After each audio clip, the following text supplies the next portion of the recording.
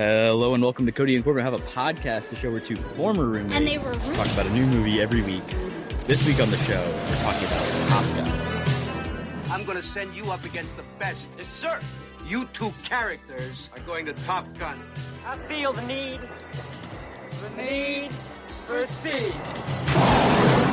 5 weeks, you're gonna fly against the best fighter pilots in the world. You guys really are cowboys. I don't like you because you're unsafe. That's right. I am dangerous.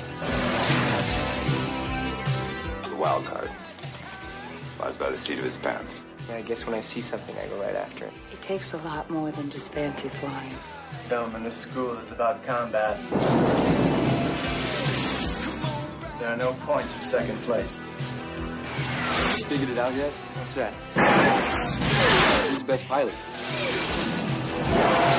No, I think I can figure that one out on my own. I'm your host, Corbin's Vocal, and as always, I'm joined by my co-host, the Spider. Would that be your call sign, Cody? Probably. Spider. Cody Webb. Cody, how are you doing? Yeah, Spider checking in. I think it's gonna be a great episode. Very excited to be here. But yeah, that's about it. What would your call name be? Glasses? I got I'm not sure. In like seventh grade, a sex ed teacher once gave me the nickname Dr. Z. You mean health teacher? Do you specifically a sex ed teacher? Yeah, she was like a lady. She came in for 1 week to talk sex ed. She was like a traveling teacher, and she asked for my last name, and I told her, and she said, "Well, that's not going to work." She's like, "What do you want to be?" And I said, "A doctor." And she said, "All right, well, you're going to be Dr. Z." And then for about a year, it was kind of like it was definitely wasn't a cool thing. It was people would say it. It sounds pretty cool to me. I don't know, but okay. Out of doctors, I could be the doctor. Spider. Who's the pilot here? Hey, I have flown a plane, so I do have more experience. I'll definitely fly. There's no chance. We've both wrecked our cars before. Mine was a little bit worse. So that's true. I'm a great driver. Actually, I always tell everybody I should have been a race car driver. Maybe not, fighter pilot yet, but I'd trust Big Spider behind the wheel instead of Big Z. But that's just me. Yeah, but then you got to trust me to call stuff out, and I don't know if that's any better. My eyesight. That's where the glasses come in. They're not putting me behind a plane. Let's be real honest. This feels a little weird. We haven't done an episode just talking about a movie by ourselves in a while. I mean, it's been over a month. Yeah. So we're a little rusty, but we're back into it. It is June. It is Pride Month. Happy Pride Month. And something I wanted to do just for these June episodes is maybe recommend some LGBTQ plus movies. I'm going to start with two kind of probably pretty well-known ones, just to kind of start us off on an easy note, and then maybe we can, expand. I'm going to be trying to watch some more films as well, just to kind of expand my horizons. And I want to kind of recommend some things as we go along, but I'm going to start with two pretty well-known ones. Obviously Moonlight. That's the classic. That's the probably the most well-known film in the genre. Fantastic film. We've talked about it in the podcast before. Really does a great job of dealing with intersectionality beyond just, the issues of a gay man, but the issues of a gay Black man in the Southern United States, dealing with, the problems of being, both those things at the same time. And then on top of that, another one we've talked about on the pod, Booksmart, fantastic film about two, young women, obviously one of them being a lesbian. So those are my two recs, and we'll hit you with two every week of just kind of stuff to watch, and I'm excited to share those. Let's get into it. Those are two of my favorites as well. You kind of stole my recs, but well, yeah. Great, well, we went for the obvious ones first, and we'll have to dig into the bag a little bit. Why did I pick this movie? Why? Top Gun. I mean, it is your pick. It was my pick. We were hoping to have a guest. Some things didn't work out scheduling wise. Probably have a guest next week, but I figured relevancy. It's relevant, right? We're kind of just riding the coattails of Tom Cruise and his $800 million or whatever Top Gun Maverick has made so far. So maybe we can just scrape a little bit of that change out of the bottom of the barrel and get in on the Top Gun. But of course, Cody, you haven't seen this movie. This is kind of a classic. I didn't want to do the whole, let's review Maverick. Let's talk about the OG. Let's get into it. Initial thoughts. Good morning, Vietnam! I mean, Cody, this was your first time seeing the movie. I want to start with a question. Did you know that Goose dies? I'll tell you what, I did not know that. and it came to quite a shock. But I'll talk about that a little bit later in some other categories. But God, I could not believe they killed Goose off. Utter shock. But yeah, like you said, this is my first time seeing it, and I feel like it is a bit of a classic. Maybe that's throwing the word around a little bit too easily, but like a cultural classic more than anything else. I know, like, my mom was a massive fan of this movie, and I've heard the soundtrack like over and over and over again. So, as everybody knows, it's everywhere. But on this first viewing, I wouldn't say I was underwhelmed, but it's okay. It's not terrible. I don't think this movie was made specifically for me, which is fair, and it was also made in the '80s, which was a long time ago, which is also fair. But it is a lot of dumb fun, which I'm a big fan of historically. Obviously, Fast Five, National Treasure, all that good stuff. So I can grasp the dumb fun, but overall, I would say my experience was okay. I think my rating, you'll see what I mean by that.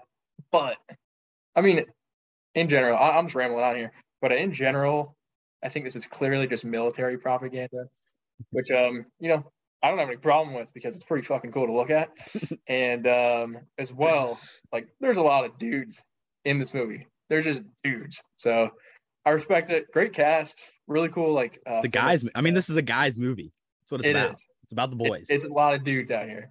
But overall, it is fun. I did enjoy watching it, and I probably would rewatch it. What are your initial thoughts? I second kind of everything you said. For me, this wasn't my first time watching the film, but I did watch it for the first time like a week ago. So okay. I think I'm Top Gunned out at this point. I've seen this movie twice in the last couple of weeks, and then of course Maverick.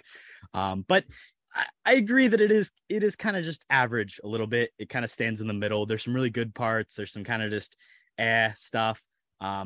It's 80s. There's a lot of 80s-ness to it, right? There's a lot of guys being dudes, like you said. The soundtrack is amazing. You get Danger Zone by Kenny Loggins, which is obviously an all-time classic. It's so good. Yeah. More people have heard that song than have seen this movie, obviously. Like it's transcended it. And then, Take My Breath Away as well is, for the love story in this, the B story, it is a great theme as well. Tom Cruise, terrible singer, though. I will say that. Don't put that dude behind the mic because it's evident in this film. And all in all, it's very campy. It's like campy propaganda. And I have a little bit more to talk about the propaganda as we get into it, but that's just kind of my initial thoughts there. Yeah, I mean, I agree. The thing is, it knows it's propaganda, and it does it in like the most 80s way possible. I think that it does get it past in that sense. Yeah, and it's kind of at a time, post-Vietnam, post-Korea, like you've got like the Cold War implications that are happening obviously here, but it doesn't like go in one. It does, it never outright says, "Hey, we're fighting the Russians" or "we're fighting anybody." And the new movie does the same thing actually. And I think throughout I'm going to continue to kind of draw some comparisons between the two as we point things out. But there's a very clear, like, the MiGs are assumed to be some sort of Russian owned, whether it's the Soviets or some part of the USSR, specific, one of the outlying countries that is no longer Russia today. Yugoslavia. I don't know. It's very in the middle, right? Yeah, I agree. And going it tries forward, not to offend too many people, I think is what it does. Oh yeah, other than Soviets, but who cares about them? Right. But going forward, I don't want any Top Gun Maverick spoilers as well. I haven't seen it. Evidently, it's the greatest film of all time. I don't even know who Miles Teller's play, so don't spoil that for me either. But you don't know who Miles Teller plays?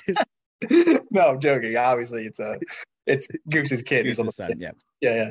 But I will not spoil the movie, but I will share some kind of things that I think maybe it does better and why I think it's more successful as we go through. Sounds good.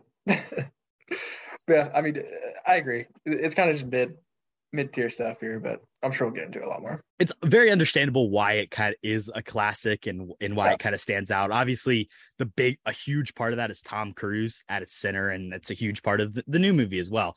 At the time, this kind of launched his career a little bit, but looking back, now he's one of the last true movie stars that we have. So it's kind of cool to see his beginning. Let's move over to roll credits.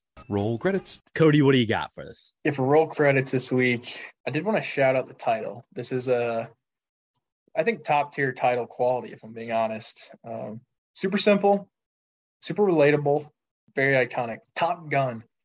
I mean, it doesn't get much more badass than that, I don't think. But it doesn't really make sense. Just kind of because I guess if you're the top plane or whatever, you have what you would call the Top Gun. Is that even what that means? Well, if you remember, the movie opens with this black screen with white text over it. I did read that. Yeah. So on March 3rd, 1969, the United States Navy established an elite school for the top 1% of its pilots. The purpose was to teach the lost art of aerial combat and to ensure the handful of men who graduated were the best fighter pilots in the world. They succeeded. Today, the Navy calls it blank. The Flyers call it Top Gun. Now, I don't want to reveal what they call it because that might be a trivia question later on. But what does the Navy call it? It's my trivia later. I'm not going to get that right. Okay, well, since you're not going to get it and I have other questions, we'll say today the Navy calls it Fighter Weapons School. The Flyers call it Top Gun. So it's the name of the school they're at. This essentially is why it's Top Gun is a very much cooler name than whatever you just said there. So fair enough. But yeah, I think the title's great, and I think it's one of the reasons it's like stood the test of time, like in iconicness. That's a word. But yeah, that's pretty much all I had. The opening is super interesting, obviously, with the Kenny Loggins rolling with the B-roll footage. And yeah, they do something that you don't really see now because I guess maybe it's an attention span thing a little bit with modern movie audiences, but you don't get a big like opening title like okay, we're just gonna play a song and you're gonna see these fighter jets take off and we're gonna show you who made this movie in a very slow and deliberate way. Yeah. I think it's really cool. It's a beautiful shot that you got the sun and I like it, honestly. Yeah. It's fun. It drones on a little bit and there's a reason why it doesn't happen a ton. I thought the ending was cool too as well because you get again, probably the very 80s thing. It's like, we're going to show you all the cast with their faces and then their call sign and then their name. And it's like, it's fun. But it's very 80s and very campy. And it's like, of course, this is how we're going to do the closing credits. Yeah. I love that shit though. I mean, we talked about it in The Martian. They do something similar and I'm a massive fan. But also, I forgot to mention in opening initial thoughts, dude, the call signs are so cool. I don't know why, but usually when I watch a movie, I can't even remember half the characters' names. I know basically everyone's call sign in this movie. So props to whoever came up with those. Well, we'll test that when we get to trivia. I talked too early. I should have said tough. Anything else for roll credits, Cody? That's all I had. All right, let's move on to the stupidest part. You stupid. I'll get us started for us. Go for it. Going back to the propaganda thing, I think that's something you can kind of identify as a stupid part. And it's important to realize that when you have movies like this, or really any movie that uses American military equipment, resources, whether it's people, boats, planes, the military then has a little bit of say in how they are portrayed in the film. So it's just a fact that the Army, the Navy in this case, would never be like, oh yeah, we're gonna give you a battleship and a ton of planes, and while you're still playing an aircraft carrier, like, we're not gonna give you an aircraft carrier if this is something that doesn't make us at least look somewhat good. And it did make them look good. The Navy increased the number of people that were joining after this movie came out. It is a little bit of propaganda, and the fact is, when you see a Marvel movie today, it's the same thing. Like, there's not a fleet of private military equipment that is just available for Hollywood to use. When Hollywood shoots with military equipment, it is from the real active military. It's obviously not on site in these areas, but it's their equipment and they do have a little bit of, creative yes, no in these cases. So it's important when you see, I thought a lot about, and there's a lot of talk of it in, Falcon and the Winter Soldier in that show. And like at the beginning of it, it's like, this is a little bit of military propaganda here. Just like, that's kind of what the first episode was a little bit. He's like, oh, he's just serving with the military. And from a personal political standpoint, I don't necessarily love that, but like you said, it is sick. So, if you get a good story out of it and, then I guess maybe I'm okay. I do want to point out the production. Did we get a good story? But okay. Well, with the new one, we get a new story. The production paid the military $1.8 million. This included the use of the real pilots, and those pilots cost $7,600 an hour to have them flying around, which is crazy. And that's obviously $1.8 million in 1986. Yeah. fair enough. They went to town on the budget, but yeah, I mean, I definitely agree. Excuse me. Obviously, it's just massive Navy propaganda.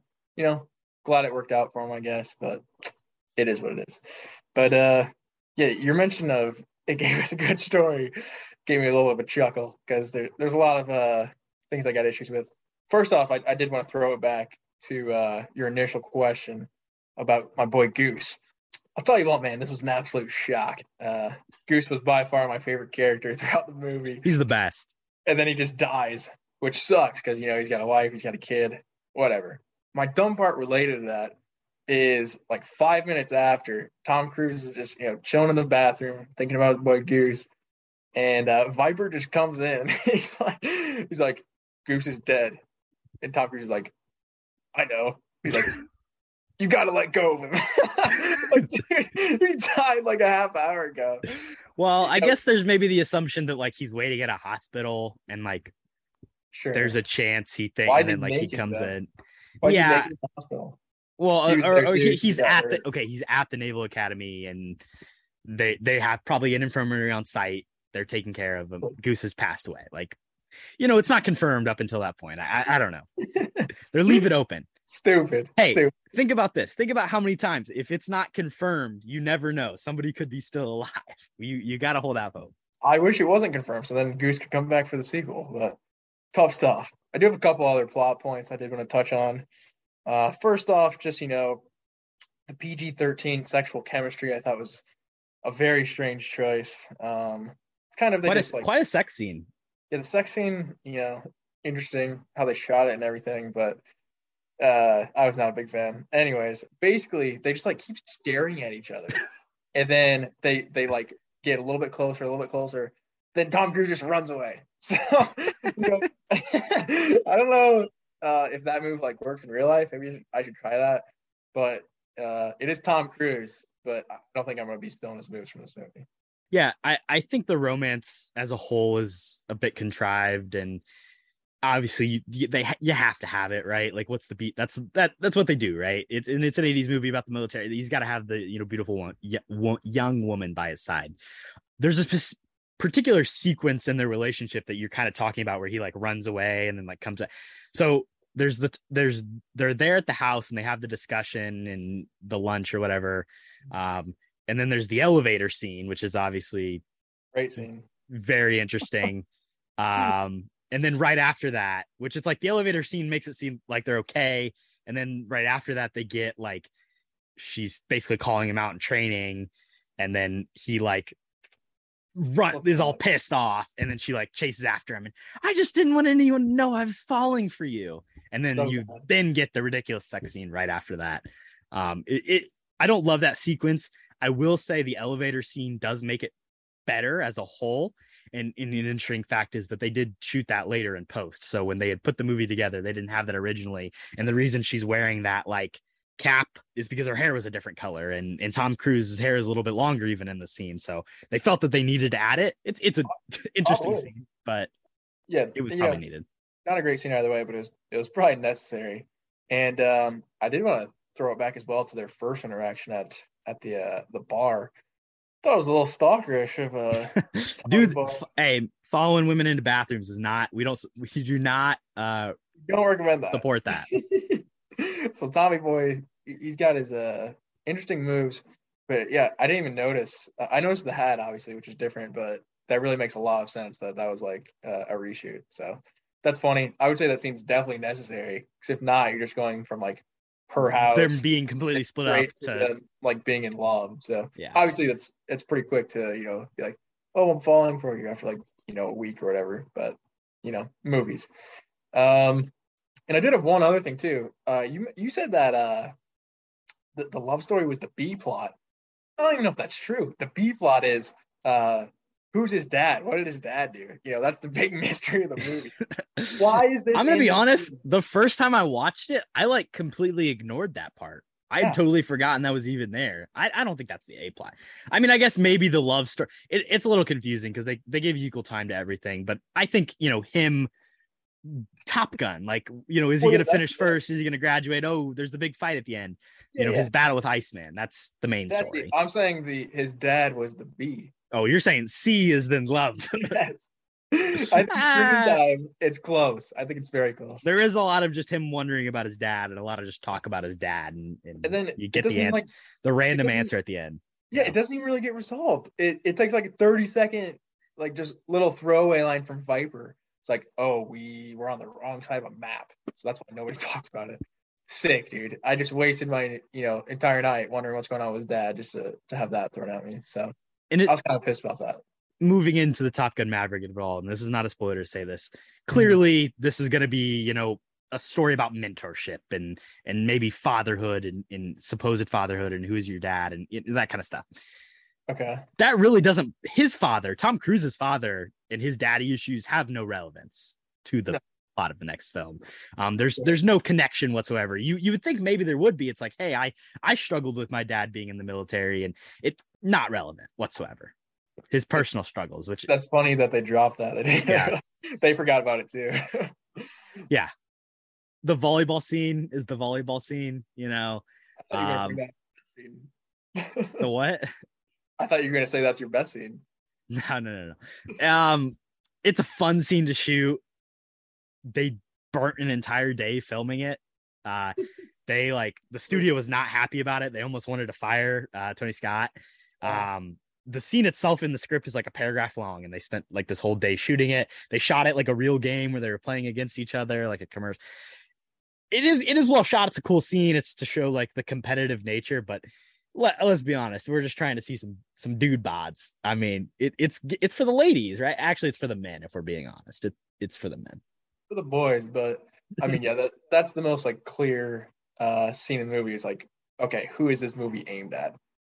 Clearly from that scene, I think you can tell. But yeah, I mean, it's a good scene. I was having a good time watching it, so can't complain. Tommy Boy's got some hops, but and it's in the trailer. I won't get into specifics. Obviously, there is some sort. You get a little bit of this in the new one too. I mean, football. Yeah. You get football. It. I haven't even seen it. Miles Teller. Evidently, he's a good-looking guy. All of a sudden, I didn't realize. TikTok loves him. And it is mainly because of this scene, which is obviously a callback to the volleyball scene. So the kid from what's that party movie? Dude, Miles Teller has been so much Project X, where he plays Miles Teller. Yeah, I love Miles Teller, but Whiplash, good movie. But he's actually in a lot of War Dogs. I think is actually really underrated. I like that movie. It's a fun one. So Anna de Armas didn't know English. Did not know English, and she just memorized the lines. That's how she learned English. Very great story. War Dogs, fun one. Check it out on Netflix. You got any other stupid parts? I don't. I feel like we covered pretty much the entire movie. So yeah, we did it right. There's some nitpicky lines here or there. The dialogue's bad, but yeah, they're there. And Maverick looks at Goose and he goes, "I'm just wondering who's the best." And then the guy goes, "You're probably wondering who's the best." The classic stuff like that. They graduate, and then 24 hours later is the big battle that they have to. I mean, they're after it. Don't go too hard tonight, boys. We got a battle in the morning. I'm not an expert in foreign relations by any means, but I would imagine that some sort of direct altercation where we shoot down multiple planes. I don't know. You would think that would cause greater ramifications in the greater, scheme of the Cold War. Obviously, at the time, it wasn't, at the hottest it had been, or the Soviet Union was running out of money. So maybe, it's maybe believable, but I feel like there would be a bigger backlash if we were just, shooting down planes. Yeah. Fair. I mean, they shot at us first. That was always the big thing. I guess they were in our area, but still the fact that it's just like, oh, everything's fine after this, you never, again, I don't know how this actually would have happened. So to me, wait, this wasn't based on a true story? Yeah. Maverick Goose. Rip Goose. Favorite scene?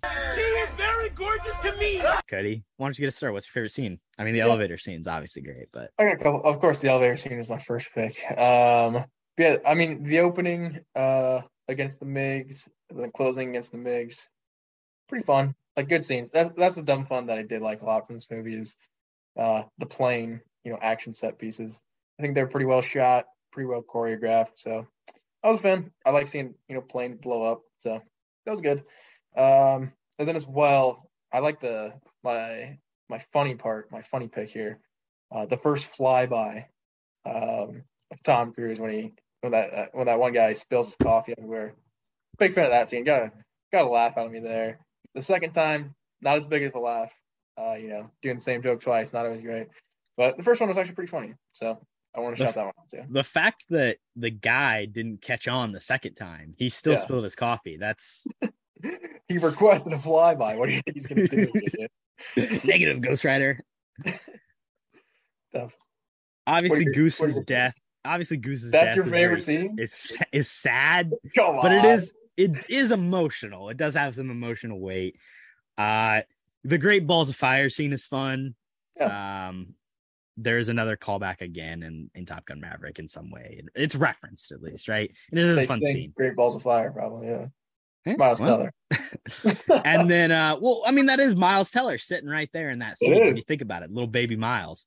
And then I think, like you said, the final battle, but I think the moment specifically when he's like, "Talk to me, Goose," which is obviously a mirroring of what he says earlier in the film, that beginning fight, "Talk to me, Goose."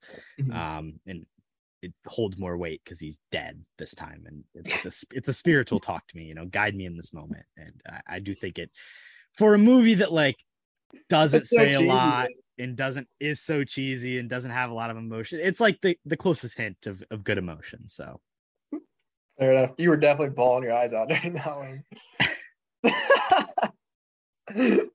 Facts. That is facts too. Let's talk filmmaking. We are Full Sail University. We take dreams seriously.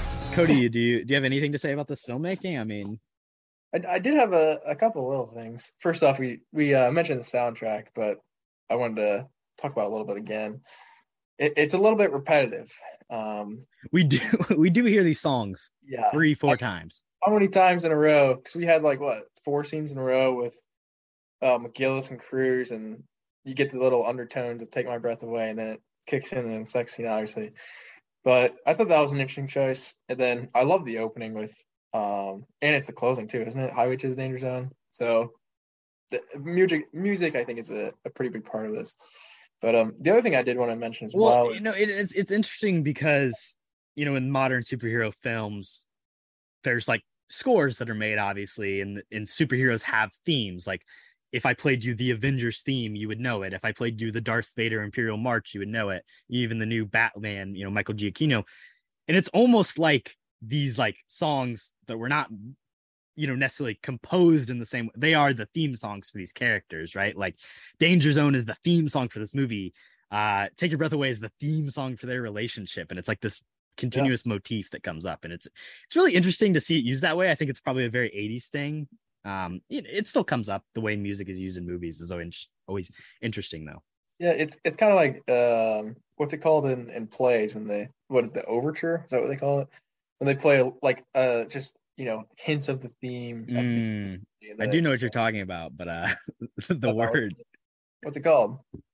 Look it up. But the Hateful Eight, they do that. It's like the first 5 or 10 minutes of the movie.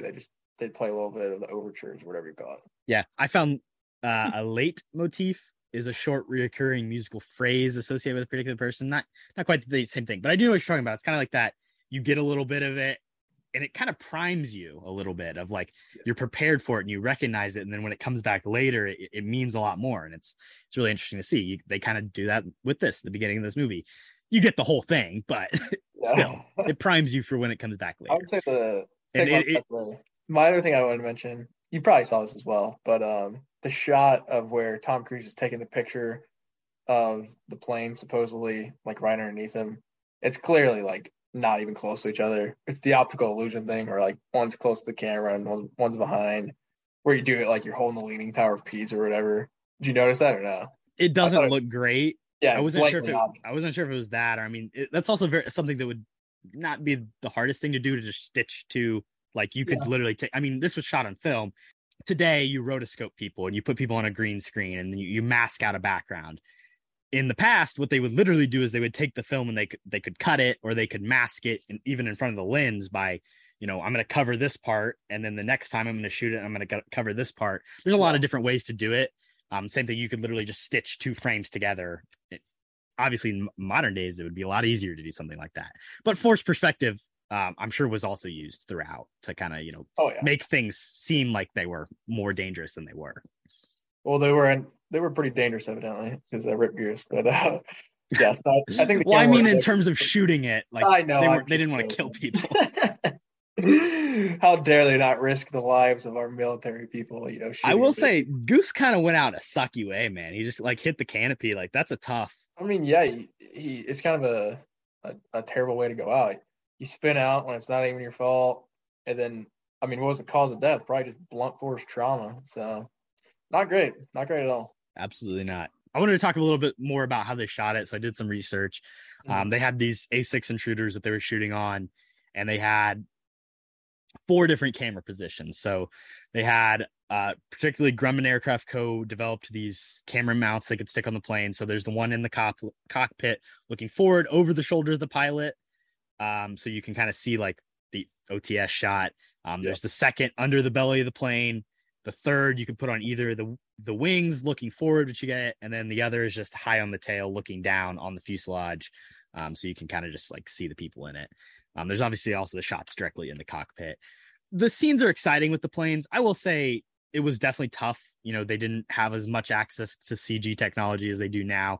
Sometimes you could lose what was happening. Sometimes it was hard to follow exactly what was happening. And it's something I think the new film does a lot better of, whether it's, with special imagery and CGI generated graphics and stuff back in the command space, or specifically like doing a better job of just keeping things in space and keeping you aware of them. It's a hard thing to do. It takes a ton of planning. I mean, even the minimal stuff they did, they had to, think exactly this is where the planes are going to go and plan it out, because you're wasting money if you don't get it exactly right. Yeah. No, and especially for the fighter pilot jets. I mean, the gas on those things, especially nowadays, can't be cheap. So yeah, that's definitely a good point. And then I had a fun little anecdote. There was to shoot that beginning scene where the sun is kind of setting and backlighting him. The aircraft carrier moved in the wrong direction and the light was all wrong. And Tony Scott was like, hey, can we like get it back on course? The captain told him it would cost $25,000 to turn the ship around and put it back the way he wanted. So then in a DVD interview, Scott said he just wrote him a check there. I think I read somewhere that it bounced later, but he needed to get the shot. So he put his own money out there on the line. Wow. I would have figured he just said, fuck it, but that's funny. He actually wrote him a check. Tough. Let's throw it over to weird movie details trivia. Naked grandma. Naked, huh? So obviously I already kind of spoiled my first question. It was just going to be, what's the Navy's official name for Top Gun? Fighter Weapons School is the answer. I didn't have choices because I thought maybe you'd get it, but no chance. Guess not. I still have 2 others. Okay. I have 2 as well. You can take it off. All right, sure. I'm just going to list you a bunch of call signs. You have to tell me which 2 were not in this movie. This shouldn't be hard. I think you can do this. I got this.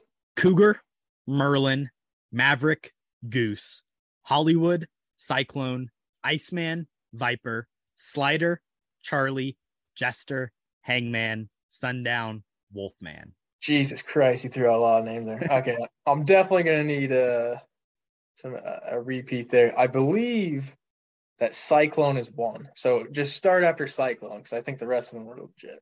Iceman, Viper, Slider, Charlie, Jester, Hangman, Sundown, Wolfman. Okay, Charlie, Hangman, Sundown, and Cyclone. I feel like Charlie maybe was 1. I think that is 1. Charlie, Hangman, that sounds legit. What was the other one I said? Hangman, Cyclone. What was the last one? I'll just read them all. Iceman, Viper, Slider, Charlie, Jester, Hangman, Sundown, Wolfman. Sundown. What the fuck is that? Okay, I think Hangman's 1. So I'm going to go Sundown and Cyclone. It's Hangman and Cyclone, unfortunately. Yeah. Who the hell Sundown? Sundown, I believe, is the black guy. He was in it for like 2 minutes. Yeah, and then, it's weird. Merlin is That's Tim Robbins. Shawshank. Yeah, Tim which Robbins. is is barely in the movie, but he's there. He's there for 5 minutes too. Yeah, he shows up at the end. Well, I think he's technically in the beginning, and then he's there at the end as well. Well, because I saw him he's in like the billing credits. He's well, if you look on IMDb, it says it's the second bill, but there's no way. No chance. Because he's not in it. He's barely in the movie, and also like it's not like he was a huge name necessarily to like, sometimes you have a supporting actor like Robert Downey Jr. is barely in Homecoming, and he's the highest billed person, but that's obviously not the case here. I don't think Tim Robbins was that big in the 80s, was he? No, I don't. I mean, this is pre-Shawshank, and even Shawshank wasn't really. I mean, Tim Robbins has never been still not big, really. Yeah. No, I mean, The Player. Yeah. What else? Like, I mean, you know him because Shawshank, but like that Mystic River movie in the 2000s. Yeah, he's never had a huge career. Yeah, so. It's true. I'm a fan though. No, yeah, he's great. Cody, what's your question? So I went extremely lazy on weird movie trivia this week. So that's fine. Shout out. I need a win. You're not gonna get it. But anyways, my first question is, and there's no choices. How tall is Tommy Cruise? Give me his exact height. I would say 5'8". 5'8"? Yeah. That is incorrect. But you're very close. I feel like we should give it to you. 5'9", 5'7". It's 5'7". It's 5'7". So I'll give you a courtesy point there. That's appreciate it.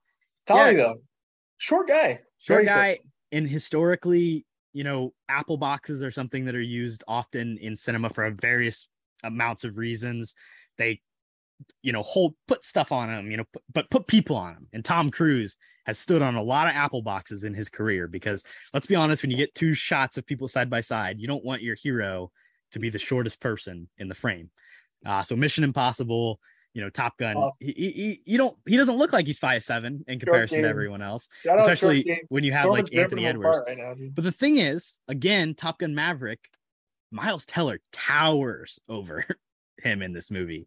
Right. Miles Teller's like 6'3", maybe. He's tall.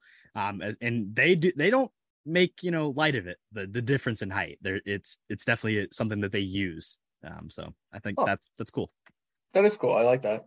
But yeah, shout out our short kings. I mean, this is some major slander from shout out Vano. Anyways, what's your second question? All right, this is there's no choices, but I can give you a hint potentially. Sure. In the beginning of the movie, Stinger says, with a history of high-speed passes over 5 air control towers and 1 admiral's daughter, Goose turns to Maverick and says her name. What's her name? It's Jennifer. To give you a hint, yeah, it's Jennifer Connelly. What's her name? Patty something? Someone with a P, right? Yeah. What is it? Patty? Think more money. I feel like that's not a good hint. Penny. It's a great hit. Yeah, there you go. Oh. Penny's not. What's the admiral's last name? I'm probably not gonna get this. National Treasure. Declaration of Independence. Ben Gates. Penny Gates. Penny Franklin. Other one. Try again. Keep going. Penny Benjamin. Penny Benjamin. I said Penny Benjamin, did I not? No, you said Penny Gates. Roll the tape. I said it right after Gates.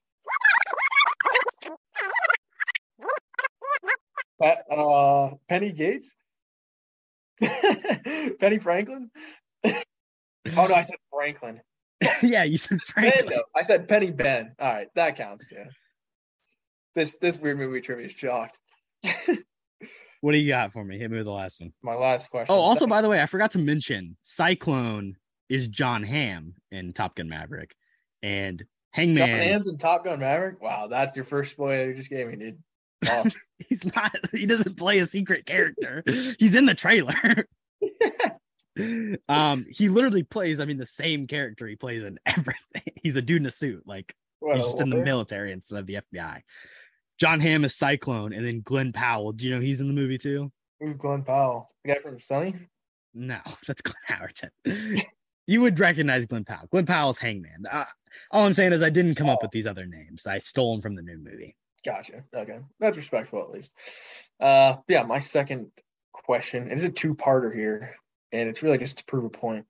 But second question, no options again. How tall is a normal and like specific rules? How tall is a volleyball net? Women's or men's? I would like to show you. This is Glenn Powell. He was in The Dark Knight Rises. Oh, he's in Top Gun too. He's cool. Yeah. This guy. I do Look know. at him. Obviously, he's Top Gun. Look at this guy. He's All right. perfect. Men's or women's height? Or are you talking about sand volleyball We're net? going men's here. We're going men's. We do have some dudes playing volleyball. No choices? You're not going to give me choices? Fuck it. Well, here's what I can say. I'm a volleyball guy. I managed my high school volleyball team. I was a volleyball official at the CoRec for many years. This is true. It's not an even number is the thing that makes this hard. Well, it's not like just 9 feet. I rounded up. Okay, then 9 feet.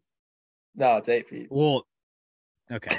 What is it? 8, Well, 8 feet, 3 inches, and no, technically it's like 7 feet, 11 inches, and 3/4 or something stupid. not a men's volleyball net. I don't know. This is lazy trivia, bro. This is not the point. Maybe a women's, but a men's. You think a men's volleyball net is?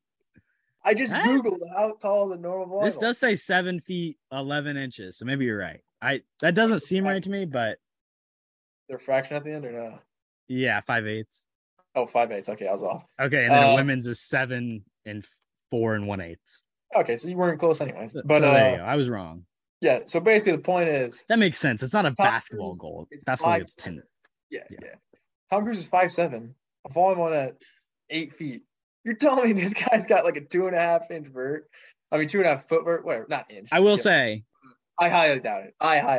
That's my yeah, sand nets. Yeah. I mean, he's doing his thing. stunt doubles all day. Go back and look at that scene. Crazy stunt doubles out there. Tommy boy, you're not getting up. I'm sorry. Goose is going up and putting up a ball. That's 100% Goose. Yeah, that dude's a dog. We'll take a quick commercial break and then we'll be right back. And we're back. Who can act? Wow. Cody, take it away. Yeah, I got a couple people here. Actually, a decent amount of actors in this movie who I do like. So, first off, my favorite character, I already mentioned it, I believe. Oh, no, other than Goose. Well, fuck it. We'll start with Goose. Anthony Edwards Jr., baller in this movie. I think a very good performance as well. Because, I mean, it did actually hit me emotionally when this guy went down. So, props to him in Top Gun. But my second pick, they're probably equal. Who's my favorite? Tom Skerritt is Viper. I'll tell you what, he doesn't have the best dialogue. He's not given the best to work with, but I don't know why, but I love this guy in this movie. I think maybe it's just because most of the scenes he's acting against Tom Cruise. Tom Cruise is absolutely terrible. So that might be it. But I love the mustache. He's got that badass vibes where like, yeah, this guy's a nasty pilot and he knows what he's talking about. And then I'm just going to go through all three of them. So I'm doing it anyways. Meg Ryan as Goose's wife. I thought they had great chemistry. Maybe should have been the leads. And, incredibly underutilized in this movie. Oh yeah, dude, Meg Ryan is a phenomenal actress, I would say, especially in like this kind of role, like romantic stuff. I think she's very good. But yeah, I thought she was great. She didn't have the best dialogue either, but I think her and Skerritt both worked around it. And actually, put in pretty good performances for Top Gun. I back it. Anthony Edwards was my number one. I think the comedic timing is just impeccable. Some of that goes down to editing, but it's also just natural talent being able to put it out there. And he's got amazing charisma as Goose. From the very first moment you meet these two characters, it's kind of like you're forced to like Tom Cruise in the character of Maverick a little bit because you like Goose so much. And it's like, if Goose likes this dude and is there for him, like there must be some quality that we can attach ourselves to other than just he's the hero. and it's like that, people say like golden retriever energy. It's a little bit of that. I think Goose has some golden retriever energy, and it's not a bad thing at all. My second one, which is someone we have not talked about at all, Val Kilmer. He's had an interesting career. He plays Iceman, and he's cool as ice in this movie. I mean, listen, he's not doing a lot, but he's like straight lace, dead eye.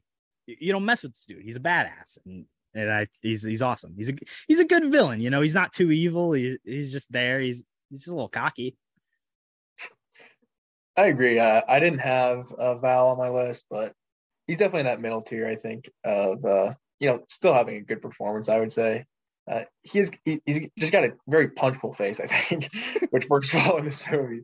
He makes that stupid little smile, and it's like, yeah, this guy's an asshole. But I mean, he does have like some character development too, which in villains in these kind of movies you don't really see that much. So I thought that was cool as well. Yeah, and it's interesting. I don't remember, he didn't want to do this movie, and contractually he was like obligated to, so he just ended up being in it. But it's probably like one of, other than maybe like Batman, it's one of his most well-known characters. So I guess he lucked out that they forced him. I think he has a really good documentary on Hulu. A24 documentary, Val. I talking about how he has after this, throat cancer. Yeah. I heard it's really good. But yeah. Who can't act? That's my opinion! I really only have one person's name written down. We've kind of I've raved about him a lot this episode about being a movie star, and he carries this movie. But let's be honest, Tom Cruise's acting is not very good in this. There's something about Tom Cruise, I don't know, like I just don't buy it. Like the douchey, like can't, like his smile is just like fake every time I see it. He's just putting on this act that I don't believe it's anything real at all, and he just doesn't fit the role for me. I don't know what it is. I agree. I think him like being this ultra tough guy for this time in Tom's career, I think it doesn't work at all. And I think he's kind of lost into, he's got to be the most menacing guy right now. I think he's overacting a little bit, which definitely hurts him.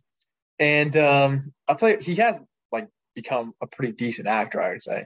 That's the thing. I think it's like him taking this role, even though he didn't, execute it in the best way, it shaped his career. It set him in a direction, and he's molded himself to pull this off. And he is one of the better parts about this new Top Gun Maverick movie. He is genuinely good in it.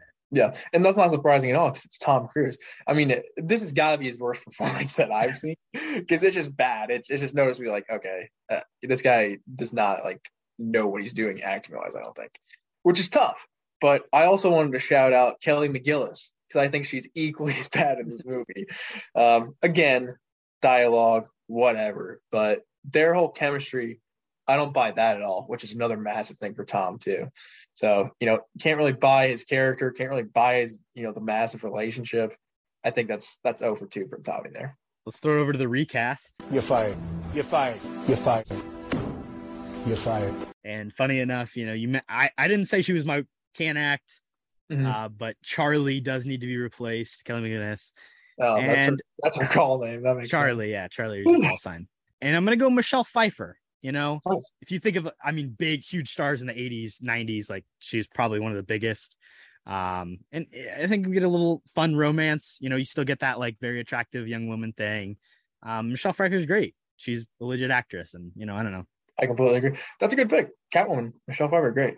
But that's true. I guess we get the Batman. I mean, it's not the same one, right? But Bat and the Cat. But yeah. So my thought process here was kind of a strange one. I wanted to replace the duo of Tom Cruise and Kelly McGillis because I think they're, even if you swap one of them in and one of them out, it's still gonna be terrible.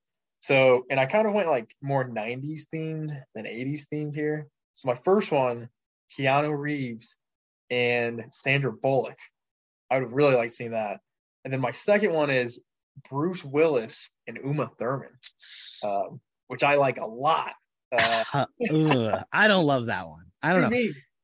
Bruce Willis trying in the 90s and like Pulp Fiction, Uma Thurman. No, I can see the military thing at all really well. I just don't know if he gives pilot energy. I kind of have a interesting maybe what if, Tony Scott, the director of this film, he's Ridley Scott's brother. Did you know that? I didn't know that actually. So what if we just, gave it to the better brother? What if we said, Ridley Scott, you're a great director. Why don't you direct this movie instead? I would like to see that. Are we going like sci-fi here or what's going on? He doesn't. Ridley Scott does not. Just like the same tone, just Ridley Scott. I mean, it's like, yeah, exactly. I think we could have a little bit more fun with it in a Ridley Scott way that, I don't know. I think the action would have been shot better, in my opinion. I don't know. Yeah. I trust probably that a little bit more. It's funny that, Tom Cruise worked on a movie with Ridley Scott, and that's the whole reason he even got this role. He's like, hey, you should told his brother to go check out Tom Cruise for this role in Top Gun. And that's kind of how it happened. Really? I didn't know that. That's actually cool. But yeah, Ridley Scott, I mean, I would watch it, but I feel like if you're keeping the same tone, like Tony Scott probably did a pretty good job. So I don't know. Do you have another one? Yeah, my other one, I'm actually getting rid of Iceman, getting rid of Val Kilmer. Like I said, I do think he's actually, pretty good at this. But I wanted to replace him because I thought that Jim Carrey would have nailed this role. Just give me like the mask Jim Carrey with no CGI. So he's making these stupid like faces that Val Kilmer was also making, but it's fucking Jim Carrey grinning in your face. Like that would just piss off me. I mean, that would piss me off so much. I think if like I actually had to work next to Jim Carrey doing all these stupid faces. So for my own sake, I kind of just want to see that. Here's my question. Mm-hmm. Jim Carrey's got to get jacked, though. He's got to get shredded. Yeah, sure. I mean, like Goose and Tom Cruise aren't that shredded. Well, Goose doesn't take his shirt off, but like the other three of them, like they're pretty built, you know. Yeah. I mean, they got six packs, and I guess I'd love to see Jim Carrey put in the effort. Yeah, imagine Jim Carrey in that volleyball scene, bro. That'd been iconic.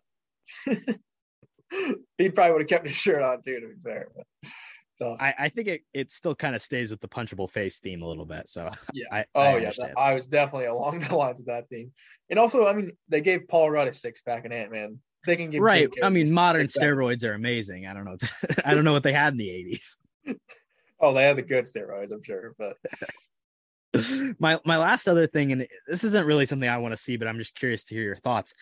Mm-hmm. John Carpenter and David Cronenberg were both offered to direct this film when they turned it down. Like, what do you think, what those takes might have looked like, or would you want to see either of those directors take that on? Yeah, that's interesting. I didn't know that either. I mean, Cronenberg's interesting because he's obviously got a movie coming out, or has come out, I think, at this point with, Kristen Stewart and Viggo Mortensen, which is like a body horror film where he's remaking a movie he made all by himself back in 1970.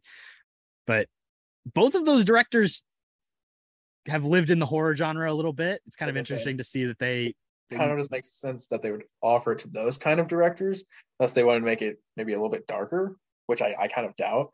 But I would have liked it, but I don't think in the 80s it would have made sense. No. And it wouldn't have had the same effect at all. I don't think it was that serious movie. But yeah, I would have liked seeing John Carpenter direct it. I like him a lot, and I mean, give him this type of budget, I feel like he'd probably do some interesting stuff. Let's move on to the rating. You're gonna look at me and you're gonna tell me that I'm wrong? Am I wrong? Out of 69. We said it was very middle of the road. For me, it's a 3-star film. And it's funny because it's kind of, I'm at the point where I have a few different 3-star films that are all like basically the same score. I put it at a 46 out of 69. Wow. Okay. That's generous. That's very generous. I'm actually very close to that. But I went a little bit lower. I went 45 out of 69. Hey, look at us. We agree on a movie for once, which is crazy. But yeah, like we've said, I mean, it's a fun, dumb movie, but it's definitely middle of the road for me. The acting of the main two is big time no.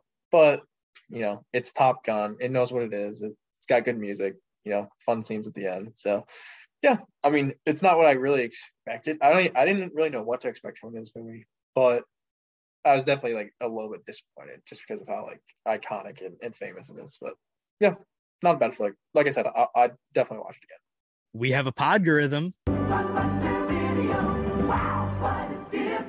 which, if you're new here, if you don't know, I draw a random movie from this Blockbuster movie card game, and then Cody and I both have basically 30 seconds to give a little hot take, give our thoughts, just expound upon, all of our inner desires about the movie. The movie we're drawing today. Season 3. This is a fun run. Just going to double check real quick that we have not done it before, but we haven't. So we're going to talk Bridesmaids. Cody, take it away. We're starting. Bridesmaids, I think modern classic. Maya Rudolph, best supporting actress, absolutely robbed at the Oscars. But yeah, I think this is one of my favorite recent comedies. Obviously, there's been a lot of good ones, but I mean, Kristen Wiig, this is by far her best movie as well. This cast in general, Melissa McCarthy's so funny. I don't know. These SNL girls, they don't make that much good stuff, but this is the peak of it. And if you haven't seen it, I definitely say check it out. I think it's in my Letterboxd list of movies that I like recommend. Because I was looking at that the other day. I was like, yeah, I threw that in there. Yeah, that's probably like at the very end of the list, but this is that good of a comedy. I think you should definitely check it out. Yeah, it is. It is in that. I've seen that in there. I'm like, oh wow, Cody. That's why I put her in your top 5 actresses of all time, because I thought you liked, because you said it was one of your favorite movies ever, and I was like, okay, well, you must like Kristen Wiig a lot. She wrote it. This is a movie we actually looked at in my screenwriting class that I took 2 summers ago. Because it is a really cool. I mean, it is, again, it's very similar to like Good Will Hunting, and the idea that it's like it's a basic script. It tells a very linear story. You get your boom, you meet your characters. Oh, this is why you should like her. Oh, this is the problem. Oh, now here's a B plot. She's got her own romance. Yada. Like it's very. This is a traditional story. Textbook. Yeah, it works well. You know, it was really cool. We read some stuff about how Kristen Wiig like sat down and was like, hey, I'm going to write a screenplay. Like, what does that look? And she, you know, used resources that, you know, then you can look at yourself of like, what is how to write a screenplay, like, and you can do it. So it's kind of cool. That was over 30 seconds. Yeah, so was yours. Tough. I let you keep talking, Holmes. Thank you. Appreciate that. Recommendations. I drink your milkshake. I drink it up. So we will talk. We haven't had an official discussion about Survivor, so we'll do that, but we'll save that for last. Yeah, we haven't done an on pod 42 wrap up discussion. So we'll do that at the end. So stick around if you care about that, but you probably don't. I gotta talk about a movie, and I've been actually just waiting to talk about this. It's probably the most excited I've been about to talk about a movie in a long time, and it's this film. It's called RRR, also Rise, Roar, Revolt, and it is this Indian film directed by this guy named S.S. Rajamouli, and it is incredible. It is truly great. It's on Netflix. It came out this year. It is not a Bollywood film, it's a Tollywood film. So it's in the language of Telugu. And so it's actually really interesting because the version on Netflix is in Hindi. So it's dubbed. That's the one thing I didn't love about it, is that it's dubbed in Hindi, but with English subtitles. Because the original language, because it's like the version that they released. It doesn't match like what they're mouthing. No. And I didn't realize, I was like, I feel like this is weirdly ADR'd at some point. Yeah. So then I realized, I was like, wait, this whole thing is like, because basically Telugu is a language that is spoken in the southeastern part of India in a particular state, whereas Hindi is obviously the national language. So when they put it on wide release, they dubbed over it for everybody. And then that's just what Netflix required. But this movie is over 3 hours long. I believe it's like 3 hours and 10 minutes. Oh my God. I gave it 4.5 stars. It's my second favorite movie of the year behind. It's not even a 5-star. You said it was a great movie, dude. It is great. Oh, shut up, Cody. But no, this movie is really fun. So basically what it takes these two characters who are real life Indian revolutionaries who stood up against the British during the 1920s and 1930s. And it creates a fictional story about them, sets it in 1920. What if they met up and become best friends? But the thing about it is they're like superheroes. So this movie is very much kind of like an anime brought to real life. And it's also like this epic scale of this giant like proportions. It's the most expensive movie ever made in India. It was only shot for $72 million, but like considering in India, that's like a ton of money in comparison. And like the amount of people that like, it's just one of those huge films. It took almost 3 years to make, including the pandemic, but it's just like this extremely large production in this crazy story. And it's just intense action scenes after intense action scenes. And there's also like a musical part of it a little bit thrown in there. Okay. There's really fun scenes with like these CGI animals doing crazy stuff. There's a dance sequence. There's a love story. There is a lot of political stuff in here and a lot of like anti-imperialist and anti-British rule stuff. There's also like 20% of this is in English because it does feature, the British were ruling in India at the time. So if you're a little wary of like, hey, watching a movie in a foreign language, I understand some people don't want to do that. There is some English in here to kind of keep you interested. And there's also music and in crazy action sequences with fire and people who are basically Superman fighting each other. This movie's crazy. There's stuff in this film that like, I feel like like you watch movies and yes, you see cool stuff, but it never feels like you're seeing something new. Mm-hmm. This is like that moment when it's like you see something, you're like, I've not seen anything like this before, and it's crazy. God damn, not perfect. There are parts of it. I wrote in my Letterboxd review that like the worst parts of this feel like some of the best parts of a Zack Snyder movie. Like there's like some slow motion, like really well shot action sequence stuff that I think is incredible. And like that's the low moments in this. So I don't know. It's a lot of fun.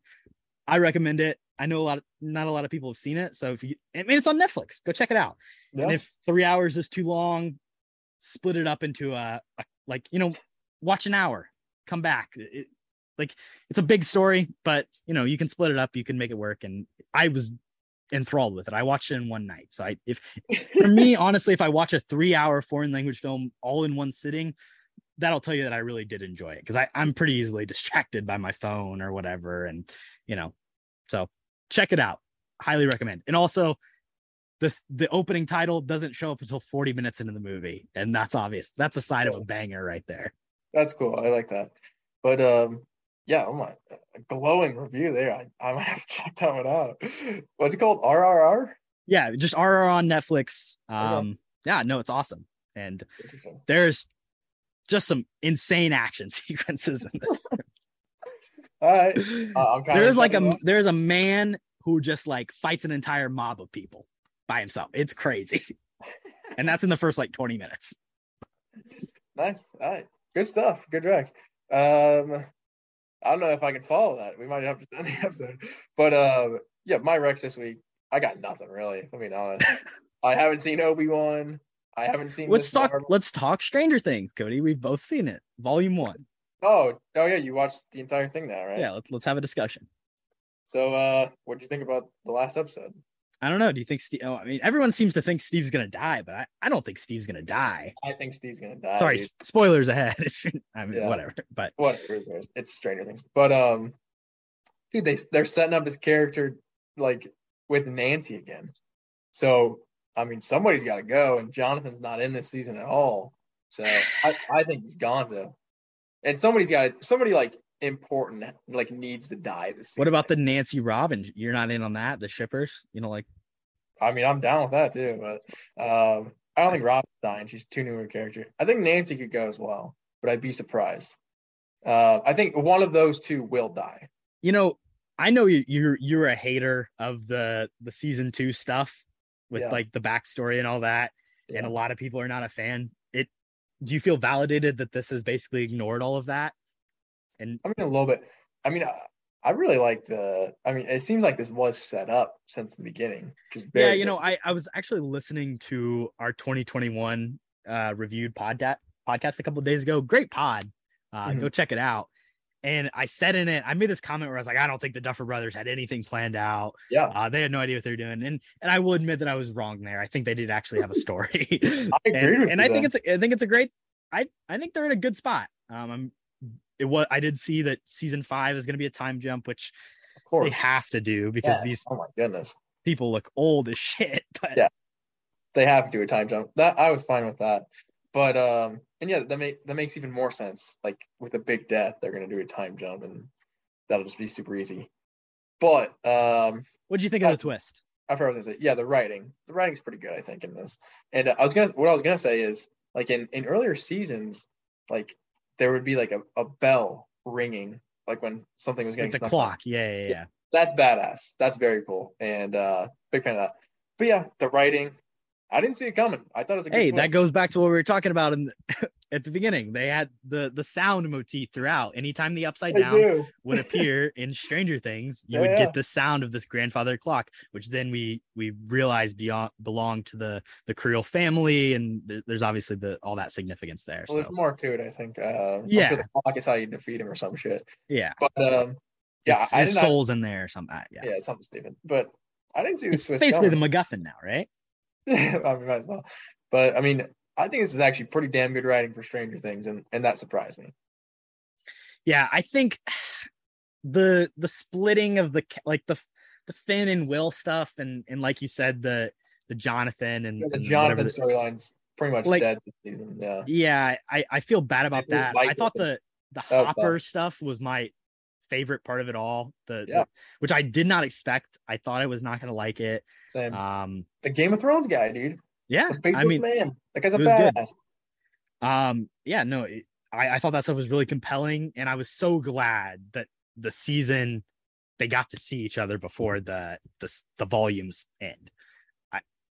I was going to be really mad if like everyone was not reunited, which it makes sense. This is a natural, kind of stopping point. So I'm fine with them splitting it up, I guess. Yeah. It was a good point. The 11 stuff again it's cool to see her backstory, but it's like, this is the third season or the second season where she just gets like sidelined away from everybody else. And that kind of always sucks. That is true.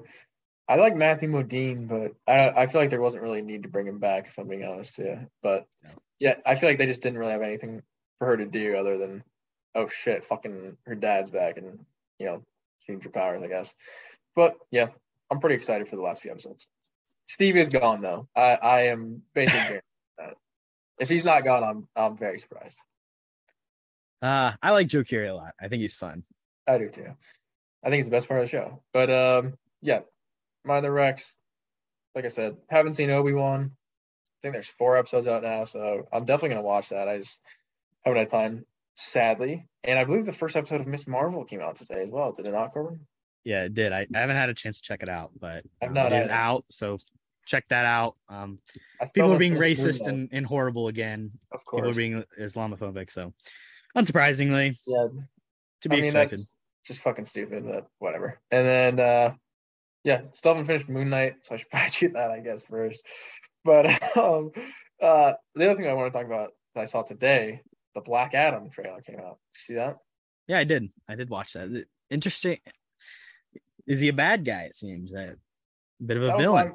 That was my main takeaway. It looks like Black Adam's the hero, so I'm kind of confused, but I'm sure he'll just be like, obviously he kills. I mean, he punches a jet.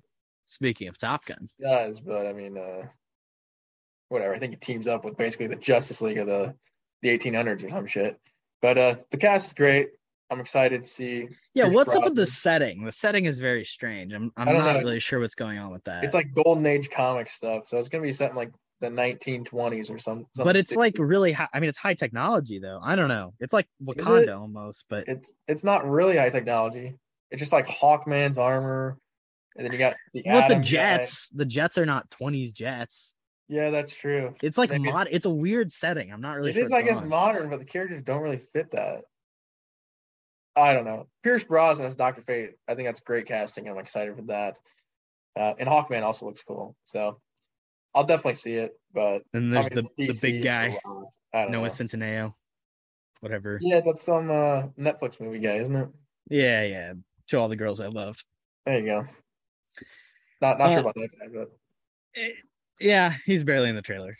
I feel like they probably won't play other than Dr. Fate. I don't know how much of a role they'll all play. We'll see. For me, I watched Paddington for the first time. Really, I've seen that. Cute bear. I don't know. People hailed the second one. Yeah, like it was good. People say the second one is like way better and obviously the greatest movie of all time. So I'll check it out eventually. I watched the Meyerowitz Stories from Noah Baumbach. That's also on Netflix. Really underrated Adam Sandler performance. Noah Baumbach is a good writer. I mean, it's what? Why are you shaking your head? What movie was that? I don't think I've ever heard the Meyerowitz Stories, New and Selected. So it's Noah Baumbach. I've never heard of that. So you know who Noah Baumbach is, right? I do know who Noah Baumbach is. Marriage Story. This movie it stars Adam Sandler as kind of the main character. But then his dad is played by Dustin Hoffman, and then his half brother is played by Ben Stiller. Oh wow! And then Emma Thompson plays his sister, so it's a pretty all-star cast. Sigourney Weaver plays herself for about 60 seconds, and Adam Driver is in it for about 2 minutes, where he plays this prick rock star, which is Adam. It's Adam Driver. Sounds awesome. No, yeah, this movie was actually really good. Baumbach knows how to write dialogue. It's really snappy dialogue. There's a lot of like high artsy stuff, like the dad is the sculptor, and it's a very like art movie. It's themes. The daughter is this film student at Bard, and she makes these insane like weird student films, which are probably one of my favorite parts of the movie. But yeah, it's on Netflix. Check it out. I'm giving you all the Netflix recs this week. Yeah, I was gonna say those are actually two things I might actually check out. So not bad recs for me. So, watch some other stuff. Idiocracy, Anchorman, Focus. Those are all fine. Idiocracy, cool satire. Maya Rudolph again. Anchorman, I was actually a little disappointed in, to be entirely honest with you. I'd never seen it before. Oh, really? You've never seen Anchorman? Yeah. It's cool to see McKay and Farrell kind of get their like movie start, but in comparison, I think it's pretty mid and with a lot of the other stuff they do. Yeah. And then Focus, it's Margot Robbie being a star and Will Smith kind of being not as big of a star, but also a star. And, it's what the movie is. Good description. It's kind of what it is, right? Yeah, pretty much. Well, any other recs, Cody, or should we talk Survivor? I say we hop into Survivor here. We've been droning on forever, and I'm sure all the listeners are just. You're still listening at this point. I'm gonna let Hayden know that we did a Survivor discussion. He'll probably be go to the end, Hayden. Yeah, it's okay. The finale. Obviously, Marianne was crowned our winner. I think rightfully so. But the finale I thought was pretty good. It kept me on my toes. I really thought that Mike was going to lose the fire making challenge, and we just have a slaughter for tribal council, which would have been fun. Evidently, but no, he's a fucking fireman. You think he doesn't know how to make a fire, Cody? True, but that guy's like the strongest competitor of all time. But yeah, props to Mike. He played a hell of a game. Props to Romeo as well. Love him winning final immunity. I thought that was very funny ending to that storyline.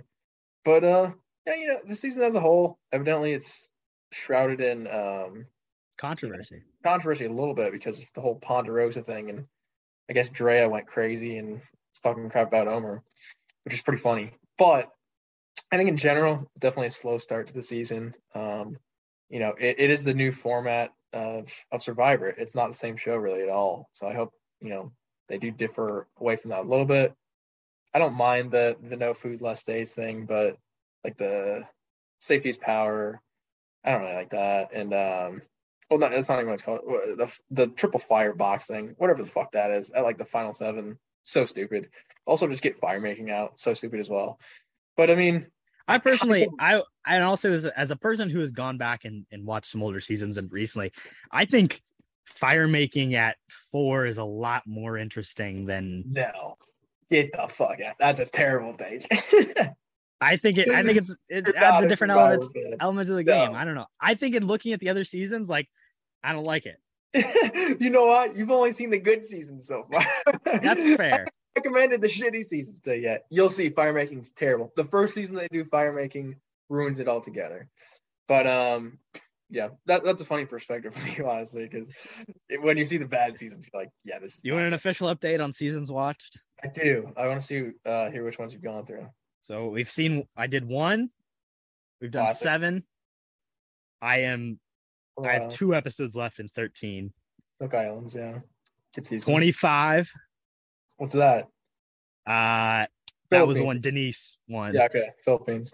Good season. 27. 28, sorry, Cagayan. Fucking, what do you think about Cagayan? Yeah, it's really good. I thought it was my favorite, but actually I got to say 37 is probably been my favorite, which is Nick wins. Oh, David versus Goliath. Yeah, that's great. David versus Goliath. That's the one. Yeah, that one. In terms of like, tribal council gameplay, the best that I've seen up to this point, with just like idols being used properly, advantages used. It's just really incredible stuff that you don't get a lot. So, 13's an interesting one. Obviously, controversially. Yes, very controversial. Separated by race at the beginning. It only lasts like an episode and a half, but interesting way to start the season. Like I said, 2 episodes left. Curious to see kind of how things play out as it finishes up. But, I definitely do like, it's tough because I know there was some bad seasons. I know people say like the early 20s are rough, but I definitely probably prefer the seasons that I've seen in like the 20s and 30s. I do prefer to like the 0 to 20 seasons, the more modern Survivor where people are actually strategizing. Idols actually have a real play, because even in 13 there is a hidden immunity idol, but it's like the third time they've done it, and it's also like one of the super idols that he can play after the vote, and I'm guessing he's not even gonna have to use it, and he does kind of utilize it in an interesting way, but I like the later seasons with the more idols and the people that are fans of the show, right? That's kind of what it is. Oh yeah, people are so like in this season, in season 13, like Jonathan just got voted out. He's the last person voted out, and obviously he comes back in later seasons. I watched him in 28. But like he does flip-flop on him, but like they say awful things about this guy who's just like playing the game, that like it is crazy like how ostracized. And this is actually the first season that I've seen where like the jury is really like, I'm curious to see how their anger and their emotions play in the end. It might not end up having an effect, but it seems like there's some people that are like particularly like really pissing people on the jury off, and I'm curious to see how that plays out in the end. It's awesome. I'm loving the Survivor breakdown here. I'm not gonna lie.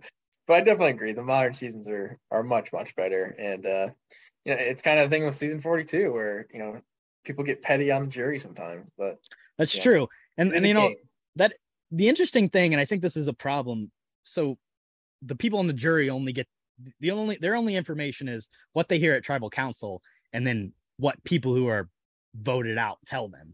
Yeah. So there is a little bit of the potential for some people to be, poisoned or lied to. And allegedly that is what happened. Drea was voted out of the game and then apparently started poisoning the jury against Omar, which it didn't matter in hindsight, but it's kind of unfair that that's something that can happen. And I don't know the way to combat that. I think I saw on Reddit, somebody suggests like, oh, they should just have access to all the footage, but like, that's just a insane undertaking. And that's really weird. Also like they can't like edit something up for them really quickly. So like, I don't know if there's a great solution, maybe an independent summarizer. I don't know.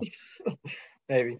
Yeah, there's really no good solution there. It's a part of the game, though. Release the footage, Ponderosa. Release the damn footage. That's all I'm saying. They say that it is not. It's because of COVID. They just didn't shoot it. Bullshit. It's Survivor, bro. I don't buy it because they did it for season 41, so it doesn't even make sense. But what I was gonna say, David versus Goliath, hell of a fucking season.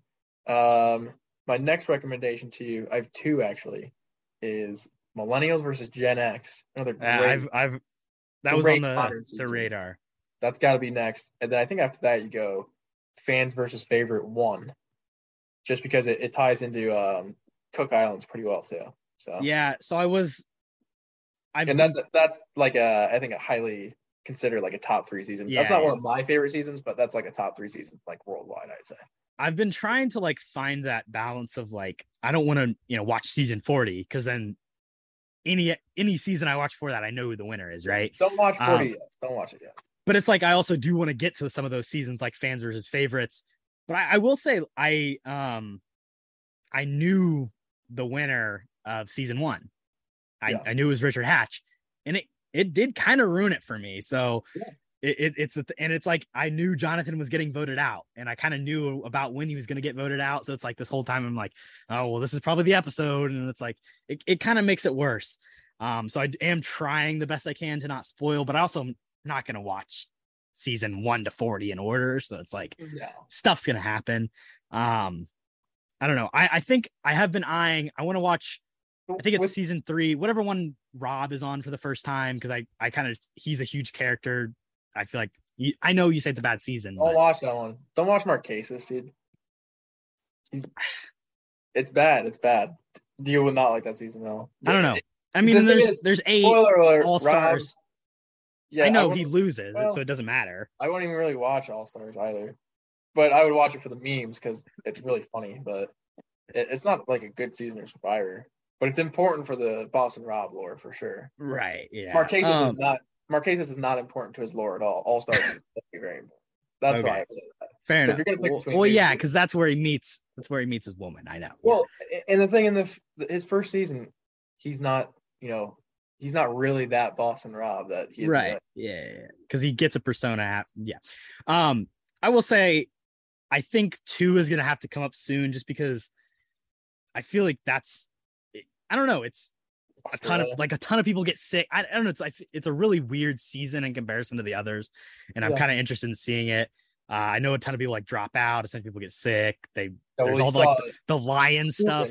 Yeah, exactly. Fall into the fucking fire. Like, I know they drank. It's also interesting. The water situation is so interesting in the early seasons. Now they just get like a well with clean water and purified. Like even in 13, they still had to boil the water. And I know in like Africa, they're getting water from like the ground, and it's not the best situation. So I don't know. We'll see. I'm almost done with this one. I do need to probably take a break again for a couple days and then come back to it. I went through 37. I think 37 is the fastest I've watched this season. That was like a straight through banger. And that was a lot of fun. Christian's great. Gabby's great, which again, I love Christian. You and Jackson talked about it. You talked about that situation. Did. And it was in my ear, and then I knew it was going to happen. Oh, that is tough.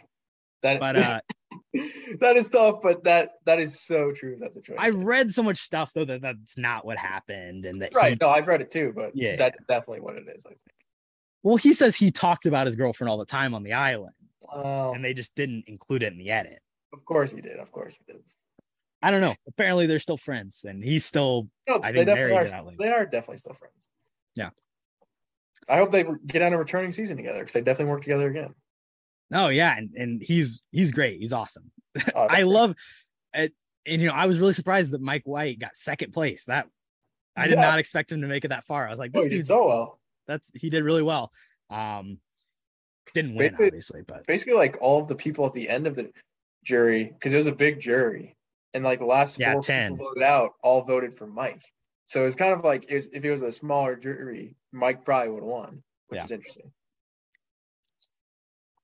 All right, that's our Survivor talk.